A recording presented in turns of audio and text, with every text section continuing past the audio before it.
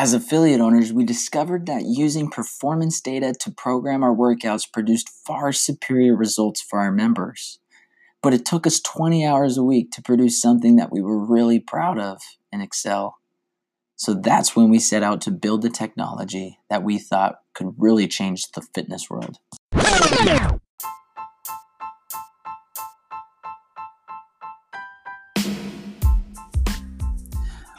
Welcome back to another episode of the Yoked Podcast. I'm your host, Tyler Welch, CrossFit affiliate owner and founder of Yoked, where we believe success is never achieved alone. This short format interview podcast is designed for coaches and athletes that believe in the age-old adage, together is better. On every episode, we discuss all things between a coach-athlete relationship, from goal setting and making plans to the execution and the accountability of a program. We answer questions like how to use data to improve performance and what you should change about your life to be healthier. My hope is that you will leave these conversations with some new ideas and a greater passion for health and performance. With that in mind, I welcome you to the Yoked Podcast.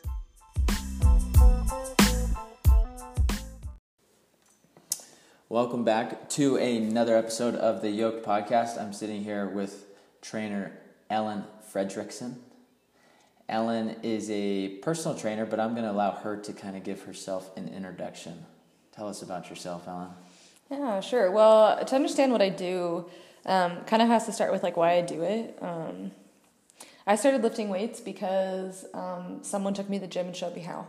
And so I decided that that's what I want to do, is take people to the gym and show them how. I'm a trainer at our local rec center, and I'm a group fitness instructor. So I work with students, and I help them in the weight room, and I help them learn how to get familiar with weights, especially focusing on students who have never done that before. I'm certified, plus I have a degree in my field, so that helps me a lot as well. Cool. So most of our listeners are in Utah and Idaho, and so we're in Provo, Utah. You work at the Provo Rec Center. Mm-hmm. And then you also instruct classes at BYU, correct? Mm-hmm. Yeah. Okay. Can you tell us a little bit about the classes specifically that you instruct? Yeah, for sure. So I primarily teach weight training, which is just as you imagine it. It's an open weights room. And then I teach some running and some cycling. And I also teach yoga when I have the chance. Oh, I didn't know you did yoga too. Mm-hmm. Yeah, I love yoga. It's actually my first passion. It's what I first really? started with. Yeah. Let's talk about yoga for a little bit. Sure. Because none of our interviewees have done yoga. Yeah. Or instructed yoga. What makes you love it more than the exercise portion of coaching or training? Well, so for me, yoga is a way to step away from I don't want to say the obsessiveness of exercise, but it's a way to step out of like the mental drive of exercise and to like center mentally on like who I really am, because I try not to be defined by like my fitness, which is something that's really hard, like for someone in the world of fitness to not become like obsessive with it. And for me, yoga is like a way for me to let go of that and really like discover how my body is doing. And I find that I have fewer injuries when I practice yoga. Yeah. I'm super injury prone, and so when I'm not sure what to do, when I'm not sure what my body can handle, I can always go back to yoga. I can always practice yoga in a way. I like it. Well, cool. Some of the things that we were talking about before we had pressed record on today's podcast is you said the one variable most individuals, coaches or gym owners overlook in programming is consistency, right? Can you speak a little bit more to that? Yeah, I think there's something to be said for giving clients the same thing. And so a lot of clients come to me and say, I want to do something different all the time. I'm getting bored with my routine. And I'm like, well, there's a reason routine exists. The key is to have a little bit of both things. And so I think you have to look at what has been shown in science and in history to help people maintain their shape, to build muscle mass, to lose weight, to fuel their body. And one of those things is consistently doing lifts, certain exercises that are important and are the most effective on our body. Now, throwing things in there to mix it up and to make things different every once in a while is important, but the way I track people's fitness is through the consistency of the exercises we do. That's how I track how they're progressing in the exercise. I use those exercises as a foundation to base the rest of their workout off of. Yeah, because in CrossFit specifically, we believe in a constant variance, but that doesn't mean we're not benchmarking certain tests. And traditionally, we squat every week, we pull lower body every week, we pull upper body every week, we push upper body every week. And you were talking a little bit about lifts specifically that you program for your clients every week. What are some of those foundational movements? Oh, I think it goes back to those main push-pull lifts we bench every week. And even if a client isn't comfortable sitting on a rack, we dumbbell bench. We do what works for them. We deadlift every week, or we do a form of a deadlift, something that's going to show me the strength of their hamstrings. Yeah. We squat in a way every week. Now, for some older clients, that just means they sit down on a box and stand back up. Yeah. But we do it every week.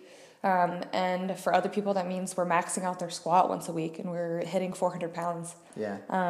And those are the three major lifts that I try to focus on. Another lift that I try to emphasize a lot is back rows, because back strength is so important to overall body strength. Something that no one ever told me until I figured it out for myself, that was like a muscle group that I just wasn't working. And so I really focus on those four main lifts. That's usually what I base my workouts around when I work with clients. So how just out of curiosity, how CrossFit-y is your programming that you give your clients? As I've been in CrossFit longer, I've implemented more and more elements. But I try to stick with what my training is in.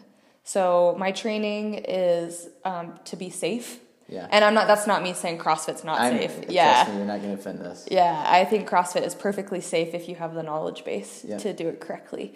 But for most of my clients, it has to be a little bit simpler than that. Lots of free weights, lots of dumbbells, lots of kettlebells, some bar work where sometimes we're working at a rack and sometimes we're not. I like it. But like a lot more band work. We use a lot of bands, a lot of body weight exercise, that kind of thing.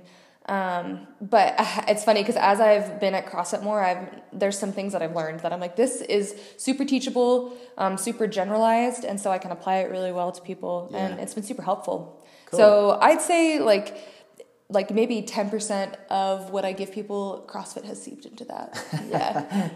Cool. Yeah. Well, I'm curious because it's cool that you, essentially with the rec center, you are the business owner and you're paying rent to them for using their equipment and their space, right? Yeah. When you put together this program, are you doing it in Excel? Are you doing it on a piece of paper? Are you doing it in like a calendar format? What does that whole process look like? It's a little bit of everything, actually. So yeah, I use Google Documents and the Excel spreadsheet there. That way I can share what I have with my clients. So they have access to it all the time. Now they don't edit it, I do, but that way they can see their own progress too. And they also have access to see the kinds of exercises we do if they want to do them on their own. Now I try to, give them guidance, like don't do this lift on your own, do this lift on your own. Yeah. But I also use calendars. I use calendars to send reminders and to keep in touch with my clients, that kind of thing. And then I also track finances as well through spreadsheets. So cool. Yeah. Man, you're doing it all. Is there a typical management software, right? Because Yoked isn't really a management software that the rec center recommends to you, or that BYU recommends to you, or all of your colleagues are using different? It's all different right now. The program that I'm training with, the rec center, is brand new. And so I think in 5 years there will be. I think in 5 years, once the program's been around for a while and they're on solid footing, they will have an app, a software, something that will work for them that their trainers and their clients can all work off of. But I think because it's in the baby stages, all of the trainers do their own thing right now. Cool. So tell me a little bit about how, because most of our listeners are gym owners and they're looking for ways to diversify their revenue streams. And so I like how the rec center has set it up so that you're running your own business within their business, and then they cut a chunk of it off the top. What falls under your responsibility and what falls under the rec center responsibility? I'm thinking programming falls under your responsibility, coaching, the communication. Are they marketing and getting the clients for you and then putting them in contact? What are some of those steps look like? So marketing falls on both our ends.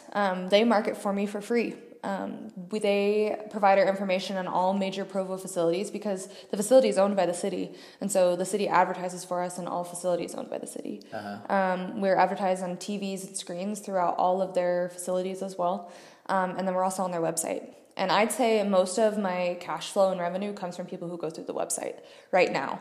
That being said, a lot of trainers also use social media as a way to advertise, and they also have outside marketing sources. They hire a marketer to work with them and find them clients. So for me, I personally just use the rec center as my main source of marketing right now. And that's just what I'm doing for right now. That could change. Yeah. So, that is their primary responsibility, that and, maintaining the facility. I don't have anything to do with maintaining the facility. That's all on them. But everything else is on me. Even when I get the client, maintaining the client, keeping the client, working with the client, that's all on me. Yeah. Okay, I like it. One of my goals for this podcast is for our listeners to understand how the other, still within health and fitness industry, but how other companies are going about and doing certain things. So I think your insight is valuable. Let's jump back to programming for a minute. The foundational lifts that you had talked about, deadlift, squat, bench, etc. Is there some rhyme and reason to how regular you test it versus just do the lift? It totally depends on the client and their goals. Some of my clients don't want to lift weights very much. And I kind of tell them when they come in, like, hey, that's what I primarily do, and I want to help you see the value in that, so let's try it. So I have a client right now, a male, and one of his main goals is to build upper body strength. He's really gangly, he's really long, and so he has a hard time putting on muscle because his arms are so long. And so his main goal is to, in his words, build real estate on his chest. He's trying to bench more, and so we bench every week, twice a week. Yeah.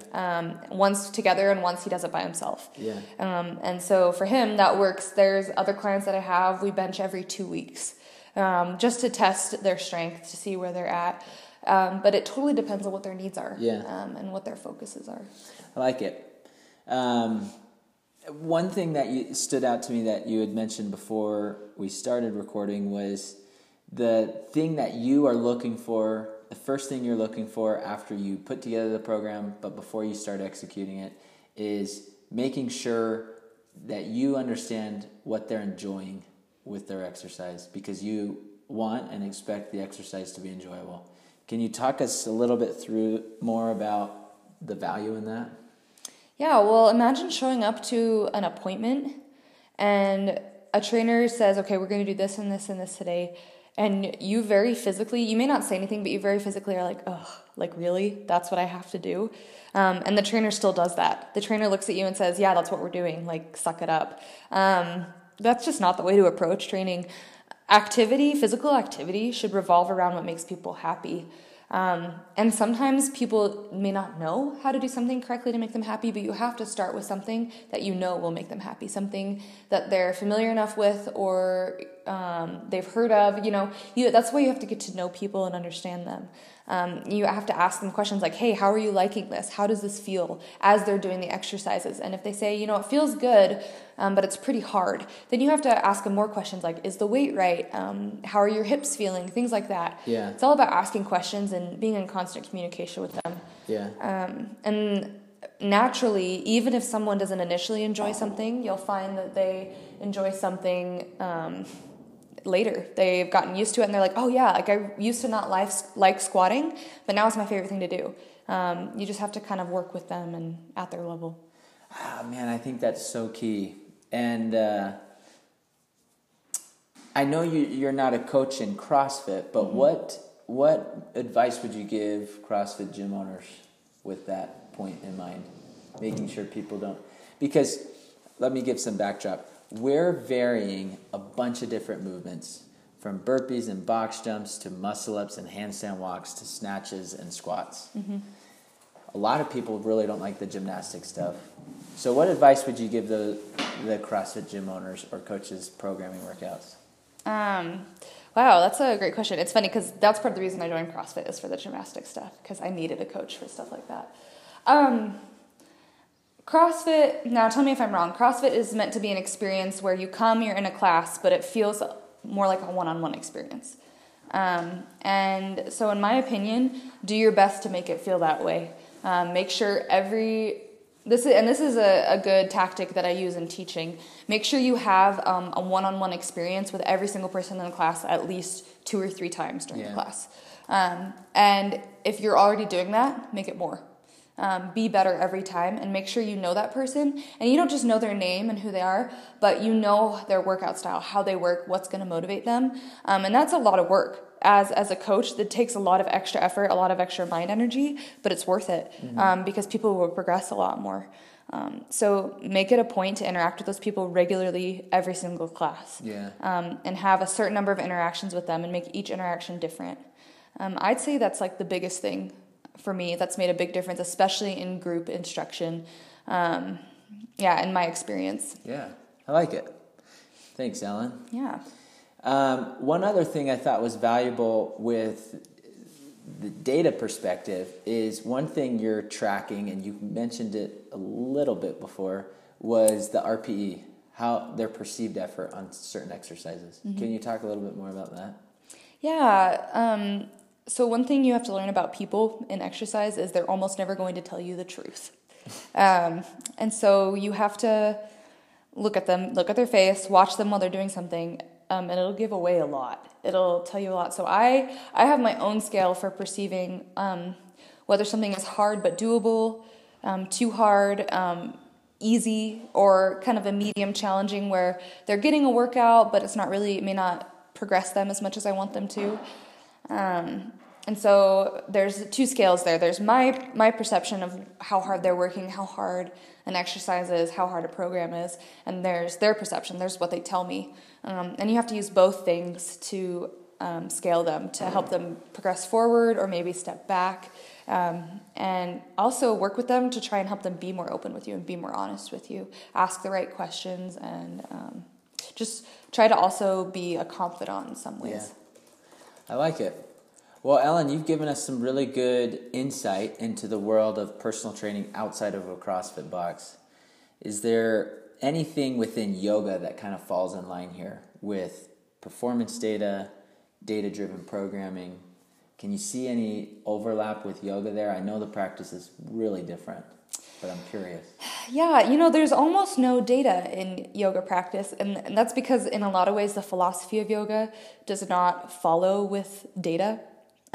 It's very free and spirited. But I would say there's progression in yoga. There's a lot of ways to grow and to move forward, to try new things and to push yourself a little bit. So, there's some similarities, but I think as far as that goes, nothing that's like really notable as far as tracking. Okay. Yeah. Yeah, I was kind of thinking, probably not, but maybe it's worth asking. Yeah, totally. Okay, well, I've really enjoyed this episode. I think it's valuable information and it gives us an opportunity to kind of look back on our businesses and see where can we help improve the athlete experience, because it's a relationships business, right? Mm-hmm. People are going to stay and keep working out if they feel welcomed and they enjoy exercise. Is there anything, additional insight, anything that's come to mind in our conversation so far that you would like to leave our listeners with? Just be relatable.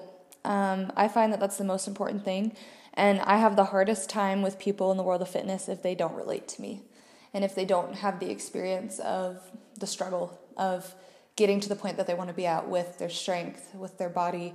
And that was a very personal struggle, one that I've dealt with that makes me a better coach. So find ways to be relatable with people. Yeah. Well, going off that, you had mentioned you'd lost 50 pounds 4 years ago. Yeah. So 4 years ago, I was almost 200 pounds. And I was not happy, and I wasn't taking good care of myself. And as I got to a point in my life where I realized that I had more control over that, I had to start to work hard, but it wasn't easy. I mean, that was 4 years ago. That's a long time. Yeah. Most people, when they jump into fitness goals, they last days or weeks. To stick with it for 4 years and to change my whole life, the way I eat, the way I sleep, when I eat, everything that goes into that takes a lot of time. So, and that's what makes me relatable, I think, is because I can go up to someone and be like, yeah, I know this is hard. Yeah. But there is a light at the end of the tunnel. And there's a way to see what's going to happen at the end. What helped you 4 years ago? People who cared about me. People who cared about me and were willing to like go with me every step of the way. People who took me to the gym and helped me learn how to do things I didn't know how to do. People who listened to me when I was having a hard time. And the people who said that no matter what happened, they'd love me and they'd be there for me. People who were supportive and who I could count on. That's cool. So it seems like there were some friends or even family members that took you to the gym. Did you get a trainer, or did you just stay consistent to a program that your friends and family? Yeah, I just developed my own program, honestly. Like, at first, it was with a friend. I remember his name's Colby, and he would take me to the gym, and he'd just show me how to lift. I remember the first time I benched 110. And he said, wow, like, you're really strong. Like, that's kind of crazy. I've never brought a girl to the gym, and she just benched that much. And it was really encouraging to see that. And so we kept going, and then at some point I was confident enough and I had the knowledge base to just go by myself. So I did my own programming, but I understand that most people are not that way. Most people don't think the way or are not motivated the way I am. I'm very self-motivated, and I'm really able to do things that I set my mind to if I have the right knowledge for them. So I just needed someone to teach me, and I happen to have a friend who was willing to do it. I like it. Thank goodness for friends and family members that do that. Yeah. Someone who hasn't done, so let's say a trainer has been fit their whole life. Mm-hmm. How can those trainers relate? That is a hard question.